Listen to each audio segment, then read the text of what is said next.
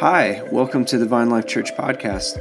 We're in Boulder, Colorado, and we're following Jesus by staying rooted in His presence, growing in His family, and living on His mission so that hearts are awakened with His awe-inspiring love. And if we can help you in any way, reach out to us at vinelife.com. For now, here's a short sermon from last weekend at Vine Life. Again, thanks for joining us. All right, if you have your Bibles, go ahead and open up to the Old Testament. We're going to open up to the book of Daniel together. If you have your Bibles, you can open up your Bible app. I typically read from the English Standard Version, unless I find a version I like better. But we typically start with ESV around here. And today we're launching a new teaching series for the next several weeks called Open Windows. It's a new series called Open Windows, and we have quite a bit we're going to read today, so I'm just going to jump right in, and we're going to read the bulk of chapter 1 here. So this is quite a lot, but it's all important for understanding the context of what's happening in Daniel. Verse 1 says this: In the third year of the reign of Jehoiakim, king of Judah, Nebuchadnezzar, king of Babylon, came to Jerusalem and besieged it, and the Lord gave Jehoiakim, king of Judah, into his hand with some of the vessels of the house of God. And he brought them to the land of Shinar, to the house of his God, and placed the vessels in the treasury of his God. Then the king commanded Ashpenaz, his chief eunuch, to bring some of the people of Israel, both of the royal family and of the nobility, youths without blemish, of good appearance, and skillful in all wisdom, endowed with knowledge, understanding, learning, and competent to stand in the king's palace, and to teach them the literature and language of the Chaldeans. The king assigned them a daily portion of the food the king ate, and of the wine that he drank. They were to be educated for 3 years, and at the end of that time they were to stand before the king. Among these were Daniel, Hananiah, Mishael, and Azariah of the tribe of Judah.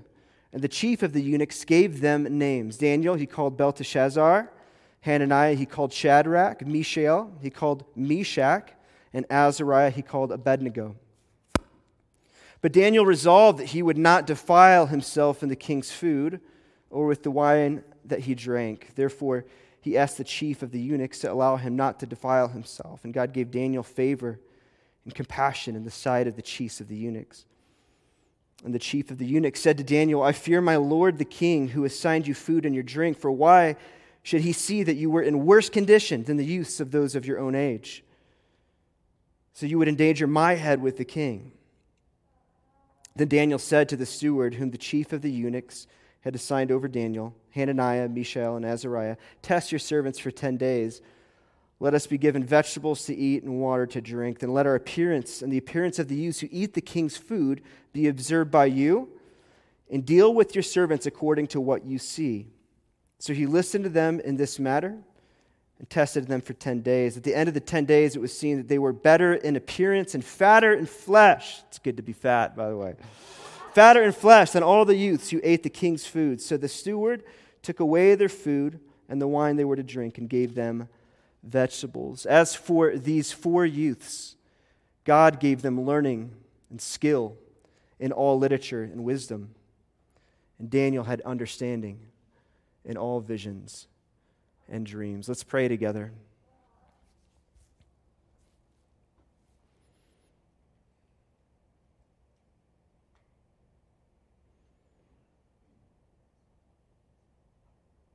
Father, we ask that you would open up your word to us.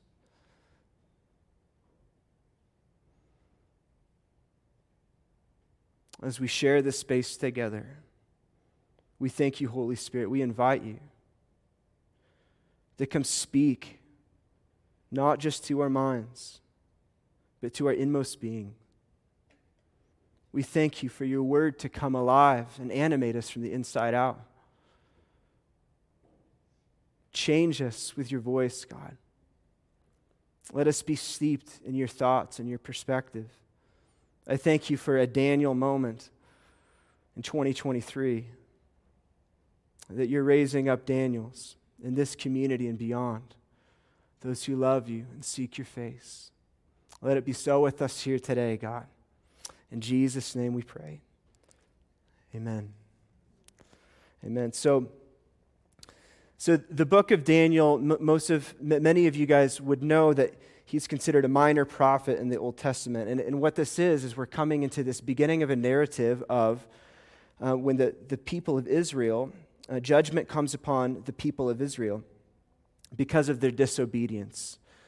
And this is kind of the first narrative, what happens when the nation of Israel falls to Nebuchadnezzar. They're besieged, and young men are taken captive and taken into Babylon. And the first 7 chapters of the book of Daniel is the chronicle of Daniel and these few other men.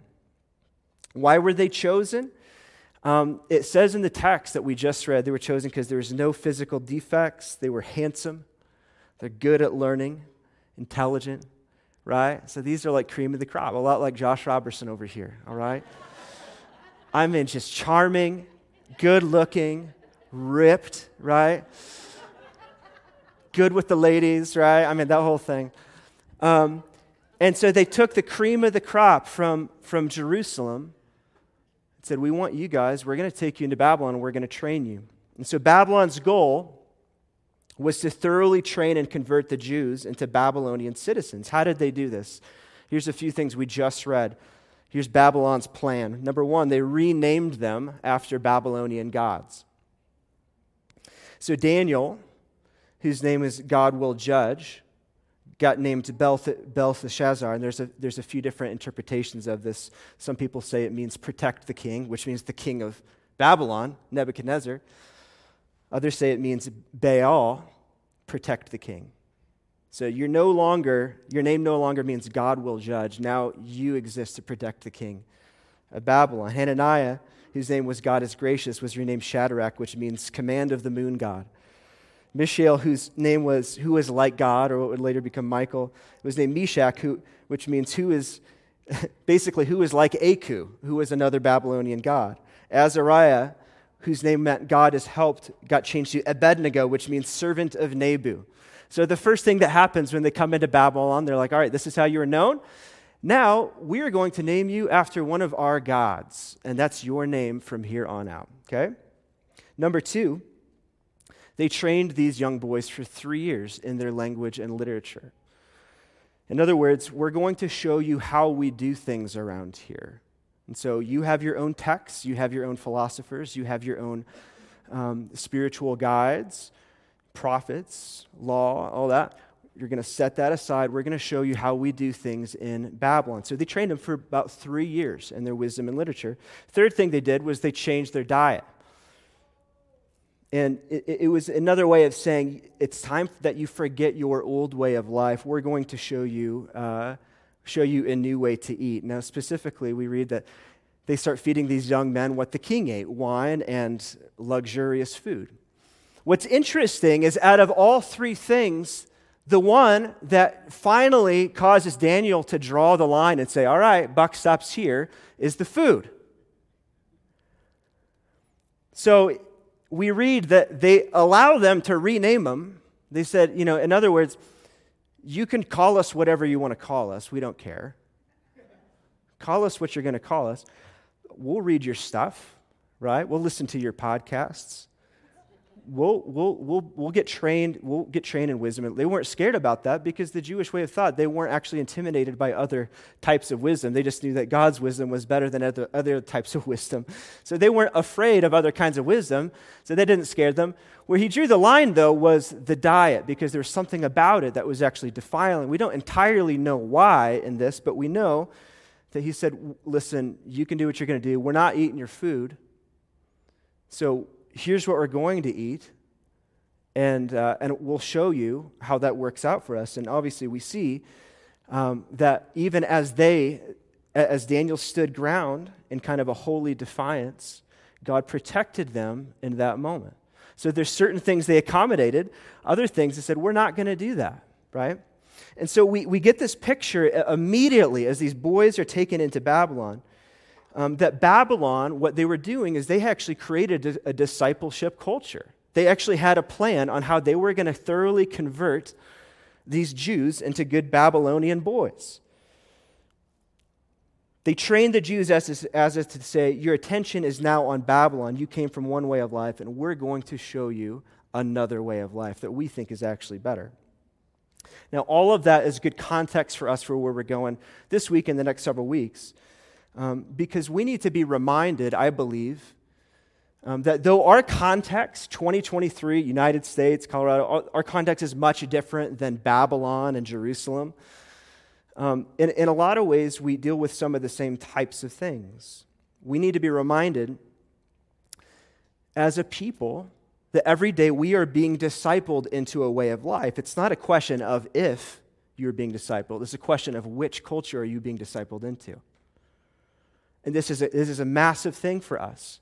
We don't get to choose if we're being discipled into a way of life. We are all being discipled, but we have to be very clear of which culture are we being discipled into. And maybe you've had experiences like this in explicit ways. Maybe you've joined a new company and they have a whole onboarding process and they're going to show you, here's how we do things, here's how we communicate, here's the books you're going to read, right? Anybody been to Chick-fil-A? They're really good at discipling you into their culture, right? It's amazing because you go through their drive-thru and you order the spicy chicken sandwich and you're thrilled, and so you say thank you, but they do not say you're welcome. They say, my pleasure. See? My pleasure. It's my pleasure. I said, yeah, it's your pleasure. And then I devoured the chicken sandwich. It should have been in the Ark of the Covenant, this chicken sandwich. It's so good. It's holy. I feel so enriched. Thank you, Chick-fil-A. Thank you for your culture. Imagine if we were besieged by like a vicious nation, like a hostile, oppressive nation. Like, imagine if a nation came over the border and attacked us, something like Canada, right? And they started making oppressive demands, like, you're going to eat maple syrup on everything. Every sentence will end with A, you know? You're not doing this to me, Canada. It would have an effect on us, right? But more seriously, every day, we are all being discipled into a world view, a view of how reality actually works. Most of us aren't aware of that, and that's part of the problem. We think that it's just the way things are. We're being discipled into a version of this is what happiness looks like, or a version of this is what success looks like, and what you should lay your life down for, and the lives of your children down for. Some of us are being discipled to a vision of this is what freedom looks like. And we start kind of overlaying the politics stuff, it starts getting really tricky. Because some of us are being discipled into a vision of a nation that, like, the real problem is all those undocumented immigrants and refugees. That's the problem that we're actually facing. Other people are being discipled into this thing of the real enemy are those Trump supporters because they're all actually white supremacists that are ushering in the Fourth Reich. And I kind of say that tongue-in-cheek, but you know what I'm talking about. Other voices have much to say about the way that we view gender and sexuality. And they're happy to teach our kids about what the high moral ground for gender and sexuality is these days. Others are obsessed with money and riches and gain. Others will champion free love and how oppressive like institutions like marriage are because they're just artifacts of the past used to actually bind us into this property transaction thing, but they only hold us back from a life that we deserve and actual happiness and free love. Are you guys hearing me here today? And so every day, every time you turn on Netflix, every time you pull up your phone, every time you're encountering a message from our culture, these types of things, there's versions of reality that are just peppered in there. And over time, it just becomes the way things are. And so as we're launching into 2023, these are foundational questions for us. Not to sound overdramatic that we're exactly like Daniel going into Babylon, but in some ways, sometimes it feels like that. And the questions that come to mind for me are, how do we live and flourish in a time where there is a clash of kingdoms? How do we cultivate a resilient faith in a time where no one is there to applaud you? Good job, you went to church today. Good job, you tithed. Nobody's there. Woo, look at you. How do you keep a resilient faith? How do you, while you're in Babylon, quote unquote, bring blessing and influence to your cities and the places where God has called you to dwell, yet still remain distinct in your identity and conviction and faith?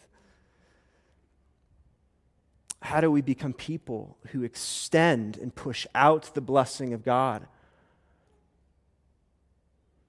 in a time where it doesn't always feel like we're at home in the places that we live? I think these are really good questions that we need to be asking.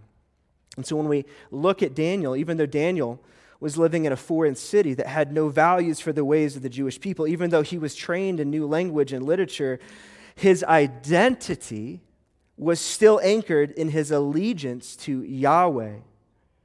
And so it's amazing when you spend time in the life of Daniel, you get the sense that he just remained steady, unwavering, and focused. How many of you want to live a grounded life? How many of you are tired of being tossed back and forth through every opinion and wind and wave of thought and philosophy and doctrine? I think it's possible. I think Daniel's showing us how. I think the Holy Spirit has been given to us to anchor us in our deepest identity so we know how to live steadily in the time in which God has called us to live. Not only did Daniel stay grounded in his identity, though, he became a valuable aid to the rulers of Babylon. The text says he was smart, intelligent, savvy, wise, integrated in the city, gifted in dreaming and interpreting dreams. So much so that he earned the favor of 4 different rulers in Babylon. You guys see that over the course of this whole book? He actually serves. He's loved, not just serves, but he's like loved and honored by 4 different rulers in Babylon. Even when he refuses to bow down to them, they still reluctantly punish him. You guys get this? This is such a key principle for us.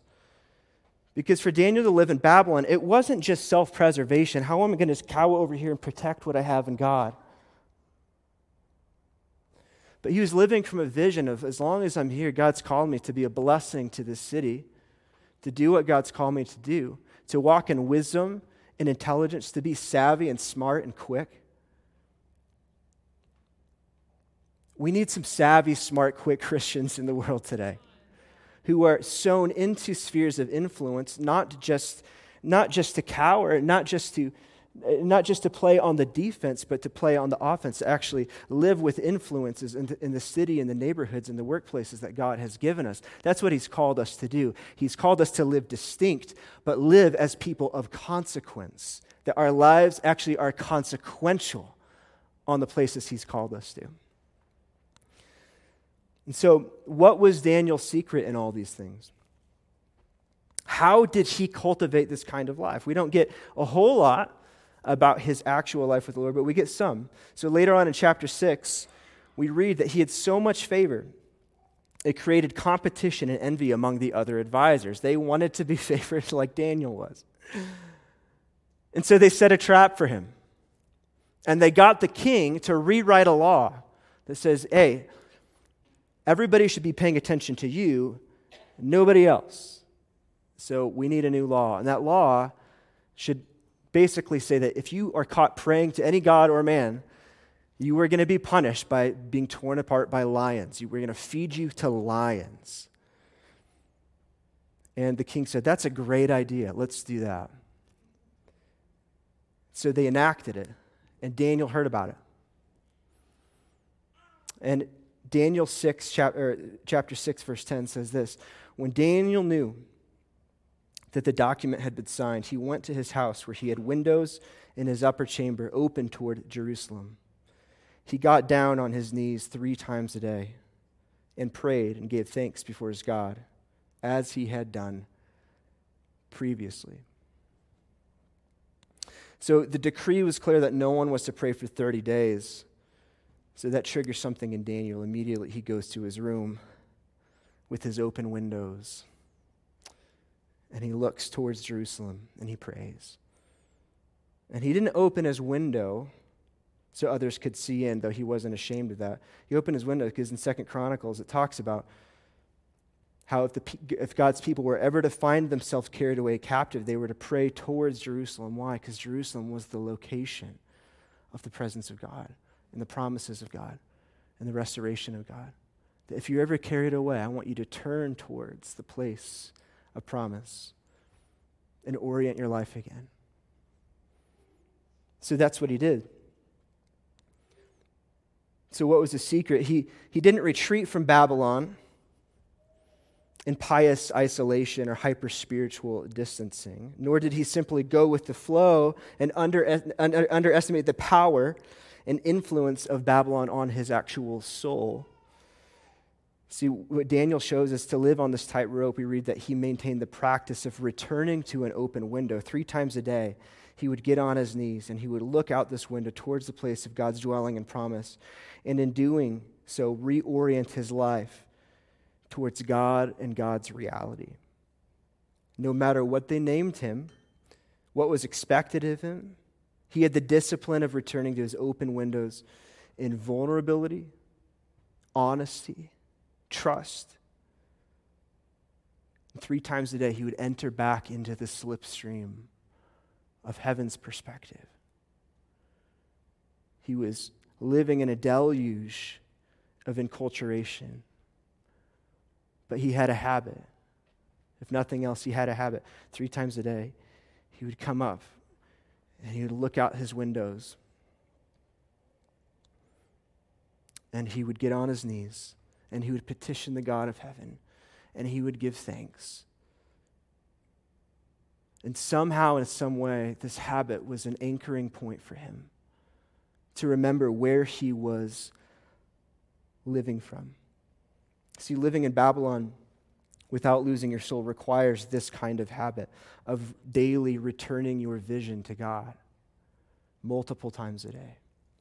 A purposeful disruption to your life to remember where you're living from and return to his voice, his ways, his purposes, and his promises.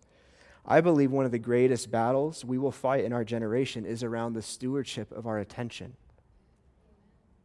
We will be dealing with this the rest of our lives in a way that no other generation has. One of the greatest battles, one of the greatest obstacles and enemies of our discipleship to the King, the Lord, his name is Jesus, is around the stewardship of our attention and where we invest our thoughts, where we invest our concerns and our worries, where our hearts are located, what has our deepest affection and our deepest desire. And there is no shortage, there is absolutely no shortage of people and places and kingdoms that are vying for that same attention. But I believe that we are in a time and a place where God is teaching us how to reserve our attention for him again. Because I know this for myself. Forgetting who God is and what he has done is one of the enemy's greatest plans to deform our faith and destroy our lives. Forgetting who God is and what he has done is one of the enemy's greatest plans to deform us and destroy us. And we hear this all the time, even kids that grow up in church. You had your 2 hours of church on a Sunday morning and 2 hours of youth group at night, but it wasn't quite enough when you get to college, and all of a sudden everything gets ripped apart. Because it's about a stewardship of attention. When we forget who God is and what he's done and what he is doing, it actually deforms us, and that will destroy us. But it doesn't have to be that way. Hebrews 12:2, the writer of Hebrews says this: "Therefore, since we are surrounded by such a great crowd of witnesses to the life of faith, let us strip off every weight that slows us down, especially the sin that so easily trips us up, and let us run with endurance the race God has set before us. We do this by keeping our eyes on Jesus, the champion who initiates and perfects our faith. We do this by keeping our eyes on Jesus because he initiates. He's the author and perfecter of our faith. He started it, and he's going to fulfill it. He's going to complete it. And that's why we say week after week, our vision is Jesus. Not because he needs to hear that, we need to hear that. We come here to reorient our lives and the attention of our hearts into a plumb line.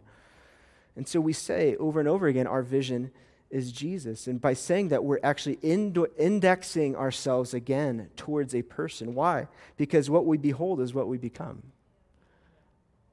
What we behold, what is worth your attention, will have the greatest effect on your life. What your attention goes to has the greatest effect on the kind of person you are becoming. What we behold is what we become. And so why would we behold anything else but the person of Jesus? And I get that sometimes that sounds like the churchy, cute answer. Of course the vision is Jesus. But there's nothing cute about it. It's not just the Sunday school answer, or the answer to every question. It's Jesus. Who died on the cross? Jesus. Who multiplied the food? Jesus. Who got swallowed by a whale? Jesus. I don't know, but let's go with it. But in the end, it's not this head in the sand, disembodied, disconnected vision. Like Daniel, when we say our vision is Jesus and we mean it, it's actually an act of defiance in a world that demands that we pay attention to everything else but him. It's a battle cry. It's about holy. It's about righteous revolt. It's about setting our attention upon the one who actually deserves it. And so not only is it an act of holy, righteous indignation and holy defiance and resistance, but also we say our vision is Jesus because it's too easy to forget why we do what we do, especially in church world. Pete Greig said this: some of us need to stop being Christians for a bit. We're just too good at it. It's become habitual, he said. He said, the vision is Jesus, not Christianity, not rules and religion, not prayer and mission and justice, not even miracles or mission or worship, just Jesus. He said, I'm not really into church, but I am into Jesus, so I like his people. They're a little weird, but so am I. He said, I'm not into worship, all of those soft acoustic rock songs over and over again, but I am into Jesus, so when I see him, I smile and I bow, and yes, my heart comes alive and I sing. He's like, I'm not really into social justice, I'm into Jesus, so I find myself picking fights with his enemies. I'm not into evangelism. I hate evangelism, but I am into Jesus, so I can't help but talk to people about him. He said, I'm actually not into prayer. Mind you, this guy leads the 24/7 prayer movement globally. He said, I'm actually not into prayer. I'm into Jesus, so we talk. I don't believe in the power of prayer. I believe in the power of God, so I ask for his help a lot. It's easy for us to forget the plot. And even when we gather here and we sing, it's just so easy for us to forget, why are we doing this again? Can I just remind us, we don't worship because we're obsessed with worship. We worship because we're obsessed with Jesus. Now, it is possible to be obsessed with just worship. It's possible to be obsessed with just social justice or just this part or just this part. But all of those things are pathways because our deepest desire, they're all actually pathways to his eyes and his face. Because when all is said and done, when we are standing before him, everything else is going to fade away. The only thing on that list is actually going to maintain is worship. Everything else, all of our projects and initiatives, they're all temporary assignments on our way to extending more of the life of Jesus in our life. Because when we stand before him, he's all we get. And that's got to be enough. And it is enough. Amen?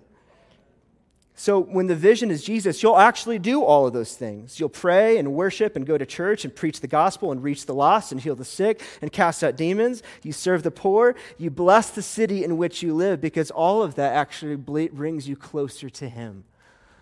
The vision is Jesus. So Daniel, every day, to remind himself of his deepest vision, he would go to his upper room and he'd have his open windows, and he would pray towards Jerusalem. But here's the interesting thing. Daniel was not in Jerusalem. He would pray towards Jerusalem, but he was not in Jerusalem, and he could not see Jerusalem. You need to know that Babylon was at least 550 miles from Jerusalem, separated by the Arabian desert. So when he looked out the windows, he saw a city that was not Jerusalem, but his heart saw Jerusalem. See, when Jesus becomes our vision, every part of our lives, when Jesus is our vision, we see every part of our lives with transformed eyes. Prayer is our portable window we take with us wherever we go. And when we look out the open windows of God's heart, that even the face value thing of what we see, we actually see through it towards the direction of God's purposes and promises. So, if you want to preserve your heart for God in a hostile environment, you should open a window. If you want to learn how to love your enemies, you should open a window. If you want to walk in favor with God and man, open a window. If you want to excel in your work and your business in favor, open a window. If you want to live a life of holy resolve and righteous defiance, open a window. If you want to see your city like God sees it, not as you see it, but as God sees it, you got to open a window. Some of you are unsatisfied with your life because you're perceiving it at face value, not what God is building in you. It's time to open a window. Some of you feel stuck in a broken relationship because that's all you can see, and everything is filtered through a lens of why it's broken, why it will always be broken. But God wants you to be able to re-see your relationships through the lens of restoration and redemption, and you do that by opening a window. Am I preaching? Some of you see your 9-to-5 job as a tedious grind rather than a ministry unto the Lord in which He led you for a specific purpose in a season. And no, you don't know why you're there, but it doesn't matter because God is good and He sent you as a sent one on mission with Him. Doesn't matter what you're doing from 9 to 5. You are there in this time, in this season, and it's time that you open a window and stop diminishing your work and start calling it into the fullness of what God had in mind for you when He sent you there. It's time to reclaim your everyday life, your Monday through Friday, your 9 to 5, you're waking and you're sleeping and you're working and you're relaxing and you're resting and you're playing is all holy unto God. There is no sacred and secular in the kingdom of God. When we open a window, we see everything with the transformed eyes. We see our lives like Jesus sees them. Some of us men, we live in a perpetual shame from just not being enough or providing enough, or being emotionally available enough. And we have people to remind us of that, including ourselves. And so when we live in that, we're tempted to give up or lay low or lower the expectations so as not to create further disappointment with ourselves or with others. And it turns into this kind of lethargy that we live in. But I'm telling you, man, those days are over. It's time to open a window and get God's perspective. He's made you for way more than that. He's made me for way more than that. And I'm not talking to you like I'm not one of them. I face the same types of things. I face my own insecurities and fears. I rarely feel good enough, but I thank God that He has called me His son, and He's told me you don't have to be good enough because you're my beloved. The way out is to open a window and see the Father who calls you His beloved and to live into a life of overflow. Some of you women are just constantly comparing yourselves to others, wondering why your life doesn't look different, rather than walking in the rich identity of God's beloved. I'm telling you, this changes when you open a window and you maintain a habit of seeing out those windows. So if you haven't picked it up yet, I really believe this is a year of open windows. And what it requires from us is, that, number one, the ability to know that we're not in a neutral point of time. You can't just hop in a river and expect to not go one way or the other. We live in a time where there is a current that is taking us somewhere. It's taking you somewhere. You are being taken somewhere by someone.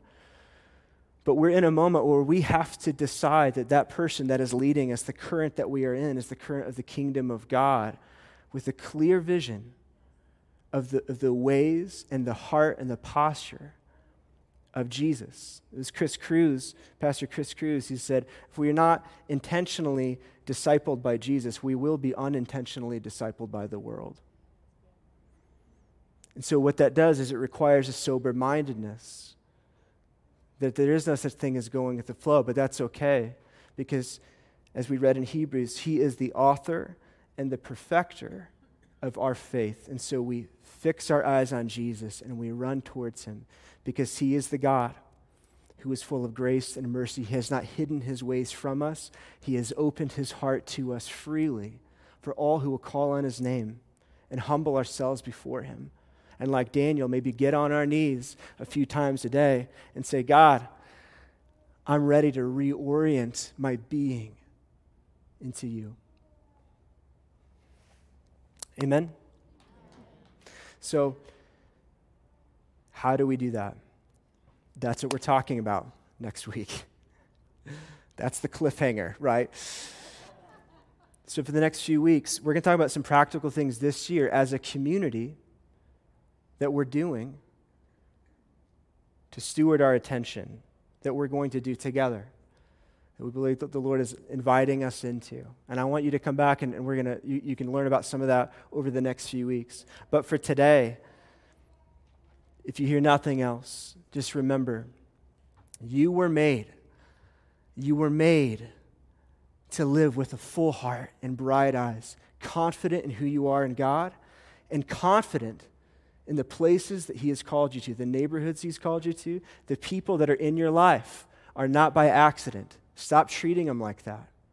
The people, the circumstances that are in your life are not, God is not distant from them. He has led you into things, and he's calling all of us in this season as we go about this year to live with a new level of intentionality, to not dismiss any detail of our lives as if it's separate from the purposes of God, but to call our attention back to him and watch him as he extends his blessing into the entire world. Amen? Let's stand together. Let's stand together.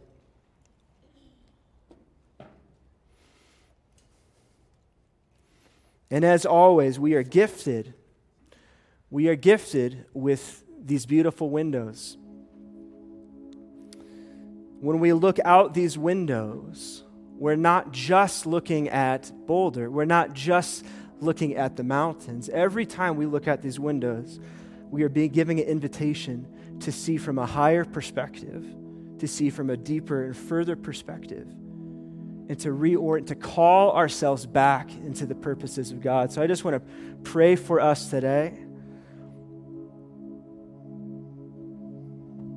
So around the room, if you're okay with it, you don't have to do this, but I invite you to do it as if you're receiving a gift. Just put your hands out like this.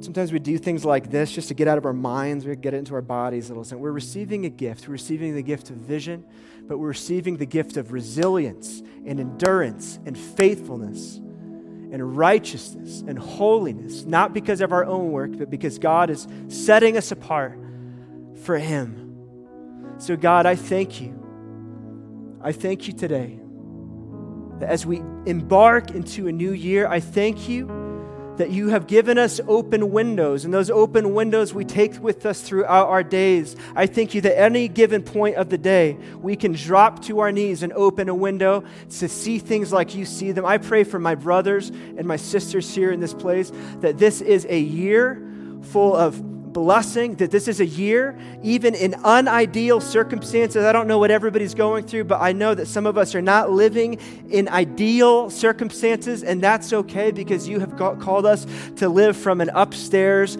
perspective, an upper room perspective. You have given us a high altitude perspective. So I thank you for transformed eyes to see the land in which we're living, not to be complainers, not to be diminishers, not to be belittlers, but to be the ones who believe that you are not done with what you started.